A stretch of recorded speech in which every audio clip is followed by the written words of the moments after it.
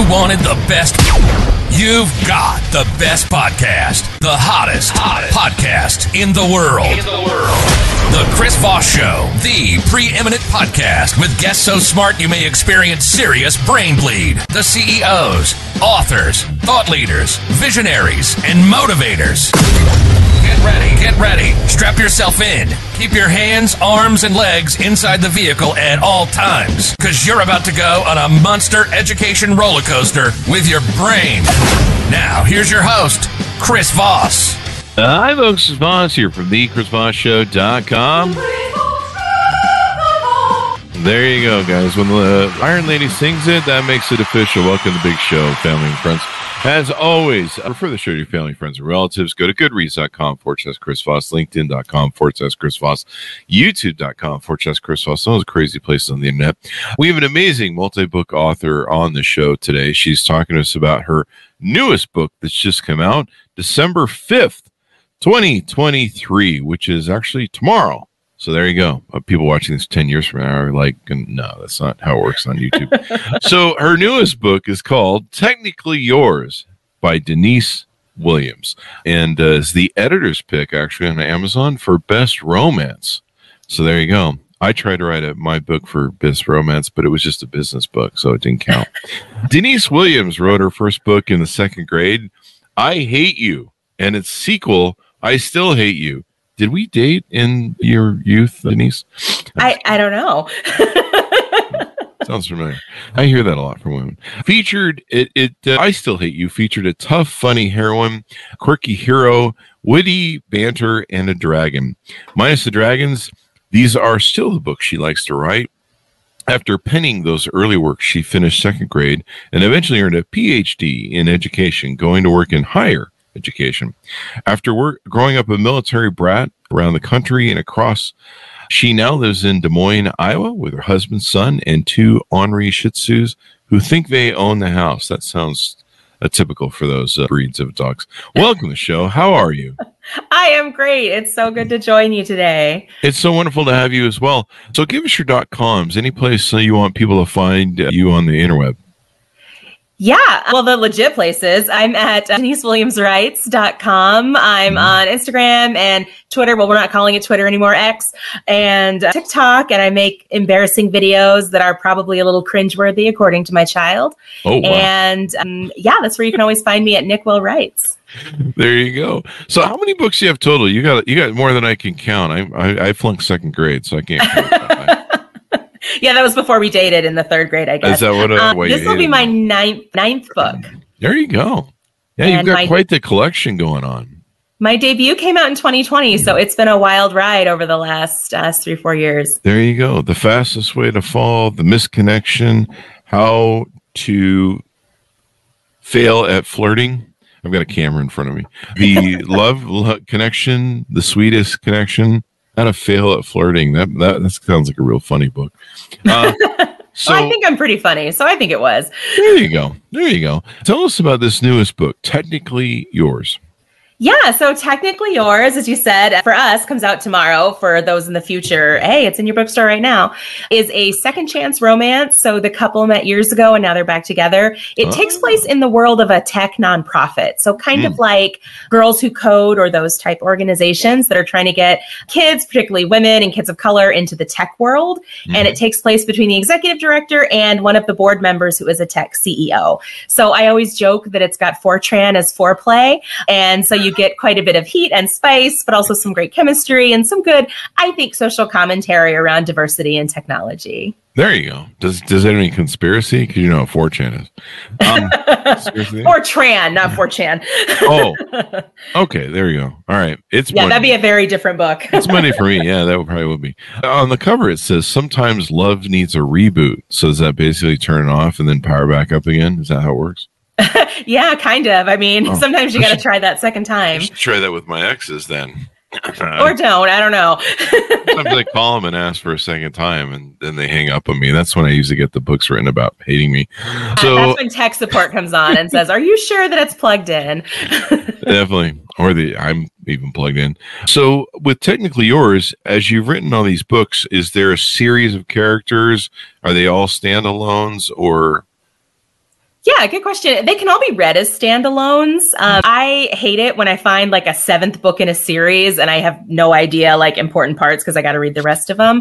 So these can all be read on their own, but this is the 4th book in the same universe. So How to Fail at Flirting, The Fastest Way to Fall, Do You Take This Man, and Now Technically Yours all have the same characters. They all take place in and around Chicago. They're kind of in that same world. And so this is the last one in that world. And then I have a series of novellas that take place in the airport that exist in kind of a separate world.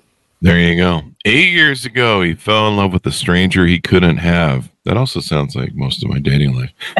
Today, I feel like we need a relationship book for you. Maybe you need to read some more romance. or how not to have a relationship. I'm just not sure I'm fitted properly for one. I miss that codependency gene. 8 years ago, he fell in love with a stranger he couldn't have. Today, she's back in his life, and the sparks between them threaten to set her career on fire. Fire, I say. So there you go. So what made you pick some of the characters? Tell us about the characters and the protagonists that are in the book. Yeah, so the 2 lead characters are Cord, who we met in The Fastest Way to Fall, my sophomore novel. And he, I think the best way to describe him is he lives in Chucks. He never wants to wear a suit to work. And he's sort of your quintessential tech guy. I was told in editing he was drinking far too much Mountain Dew, which is what I sometimes tell my husband too. Just, he's that guy. He's very laid back and he is in love with this woman, has been in love with this woman forever. And I always say when I'm describing him, he's a recovering people pleaser, as I think a lot of us are. And so figuring out how to not just work to serve other people, but to serve his own interests as well. And so we've met him before. Pearl was the secretary at his company 8 years ago. And so we met her in The Fastest Way to Fall as well. She is very guided, very purposeful, very meticulous in her work. And so falling in love with somebody at work she's not supposed to is a real conflict for her. And she's just kind of a badass. I really enjoyed writing her. And she takes care of her business and is on top of things, really cares about her family. And so she was a really fun person to write and a good counter to him because she has very, very little trouble standing up for what she wants, which so often we don't see that with women. And so I really like to write characters who challenge some of those dynamics sometimes. There you go. So does your husband ever get jealous? You've written about this guy a couple times through some books. What's going on there? No, he's secure in our relationship. It's not an I hate you moment. So he's good. I think sometimes he's probably relieved because he can say, oh, well, you're going to get some of that soppy stuff from your book boyfriend. So it's fine. Your book boyfriend. Yeah.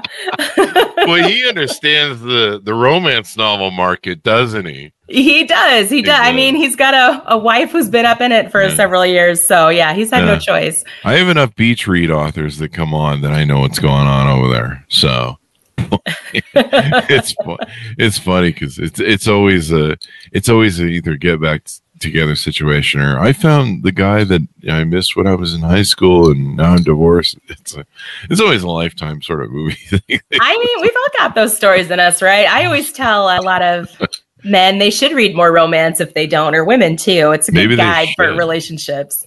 Maybe we should. I don't know. Well, you let me know. I'll give you some recs. There you go. Well, I'll just go through your library, right? Oh, yeah. There you go. That too. Is it placed in the same sort of scenarios or same areas, locales as your earlier books, or is anything new going on that way?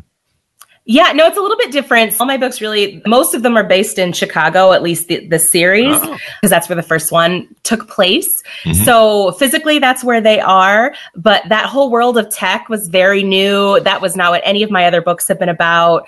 And so I tend to pick different settings for my books, which is really fun for me as a PhD, as a researcher. I get to go learn new things. And so I was studying up on programming terms and, how you can't make a good pun unless you know what all these techie words mean. And so did quite a bit of studying to put that in this world and also this world of kind of nonprofit management. I had a little bit of experience with, but not a lot. So that'll be new for readers. And The Second Chance is not something I've written before. So that'll be new for my readers as well.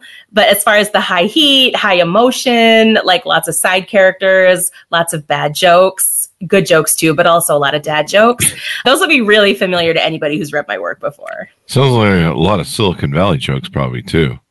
I didn't even think about that. That was totally a pun I missed. I got stuck on penetration testing. Penetration test. I'm just gonna not even go near that. But yeah, technically yours. It's got a cover on it. It's kind of like a bluer, kind of less disturbing color of the the Matrix on it, sort of thing. Yeah, this is right here too as we're airing. But I actually had this idea for the cover, and when they asked what we wanted to do, I was like, what if it was the Matrix, but like romantic? And then I had to unpack that a little bit because obviously the Matrix is not inherently romantic. Yeah. And I love it. It's probably I loved all my covers. It's probably my favorite cover. And yeah, inside the book, there's things in binary code, and sometimes they spell some things out and things like that. So it was just a fun sort of coded way to brand the book. There you go. It sounds like some of the things I've done with love. You know that scene in The Matrix where the guy goes, I know the steak isn't real, but I just love the taste of steak. It's kind of how my love life is. I know it isn't love, but I love the taste of whatever it is. Chris, I really feel like we do need to get you reading some romance. Like, I feel like there's a need here, and maybe there's some benefit here. I don't know if it'd prove anything. But you never know. There you go. What's coming up for you in the future? Are you have anything more and sometimes authors have stuff in the can and they're pumping out quite a pace. Yeah, yes. Right now I'm slowing down. I had 4 books out last year and 3 this year. Mm-hmm. And next year I only have 1, which is lovely. So that is due here in a couple of weeks, and it'll be done by then if my editor is listening in. But that actually takes place in Des Moines, which is where I live, here in Iowa, which is great because there's never books set, I feel like, in the Midwest, in the state of Iowa. And it is about a lottery winner and a donut shop owner. And so that has been a lot of fun to write. There's a lot of like silliness, and I feel like buying a lottery ticket once a week and eating donuts constantly while writing it are a business expense. So I don't know how my accountant will feel about that, but that is coming up, and that'll come out next year. And then I'll have another one out in 2025. You are rocking it, and it is. Are you sticking in the same vein the whole time, writing for the same characters and stuff? No. These will be new characters, and actually, this will be a totally new universe, a new world. But it is all romance. They're all usually folks who, for me, and this is a theme across all my books, their careers really matter to them, and that's just because that's me. I work in education. I've always worked in education, and so all my characters, like their jobs, are a big part of who they are and what they do and what they love, and so that is definitely consistent for this next one. But otherwise, the setting and the issues really are very different. There you go. Wonderful thing you got going on. You're just kicking ass, taking names. What got you into writing and stuff? What's your journey and what got you into being an author? I've always loved to write, but it was short stories, really bad poetry that I learned recently was still on the internet from 25 years ago. And I never, thought much about it, but it was always a place where I found kind of joy and relaxation. I wrote for a while, but then I started working on my graduate degree, and I didn't have time to write anything that didn't have a citation attached to it. And in 2016, the world was 2016ing, and I had a newborn, and I just felt buried. I was lost in everything that was going on. And so I decided to sit down and write just a short story, just kind of have some time for me. So I did that, and I loved it. I felt so relaxed. I felt so rejuvenated that I went back and did it every night. And that in short order turned into what would be my first novel. And when I finished it, I thought, this is maybe kind of good. I'll show it to some friends. And they lovingly and kindly and gently told me it wasn't. And then I met some writers and did some research, learned about writing. And some of those folks less gently and kindly told me it wasn't good yet. But through that process, I ended up with a book I was really proud of, and then found the right agent who found the right editor. And again, that became my debut novel. So I always joke with folks, you don't need an MFA. You can learn as you go. Like, that's something I love about writing is it's iterative. Like, you learn it as you go, and you can always get better. Oh, wow. That's awesome. That's how you become a writer. So you went through the whole journey and everything else. And you feel that PhD really helps when you do like research and stuff, huh? It does. I mean, it does help with research because that's what we're trained to do. It also really helps with getting reviews, especially if they're negative, because in academia, if anybody's listening, if you're a professor, if you write academic journals, any of that, like, we kind of live to give critique to each other. And sometimes it's nice and warm and lovely, but usually it's a little harsh. And, getting negative reviews on my books or getting critique from my editor is kind of, that's whatever. I'm used to that. But yeah, doing research has really helped. So for this one, it was learning about technology and coding and things that I know nothing about. The Missed Connection, which is one of my novellas, is about chemistry professors. And the last time I took chemistry was when I dropped it after failing the midterm my freshman year in college. So I'm, on the phone with friends and I've got 27 browser windows open so that I can make 7 sex jokes about chemistry that I'm sorry are real good jokes. I'm very proud of those jokes.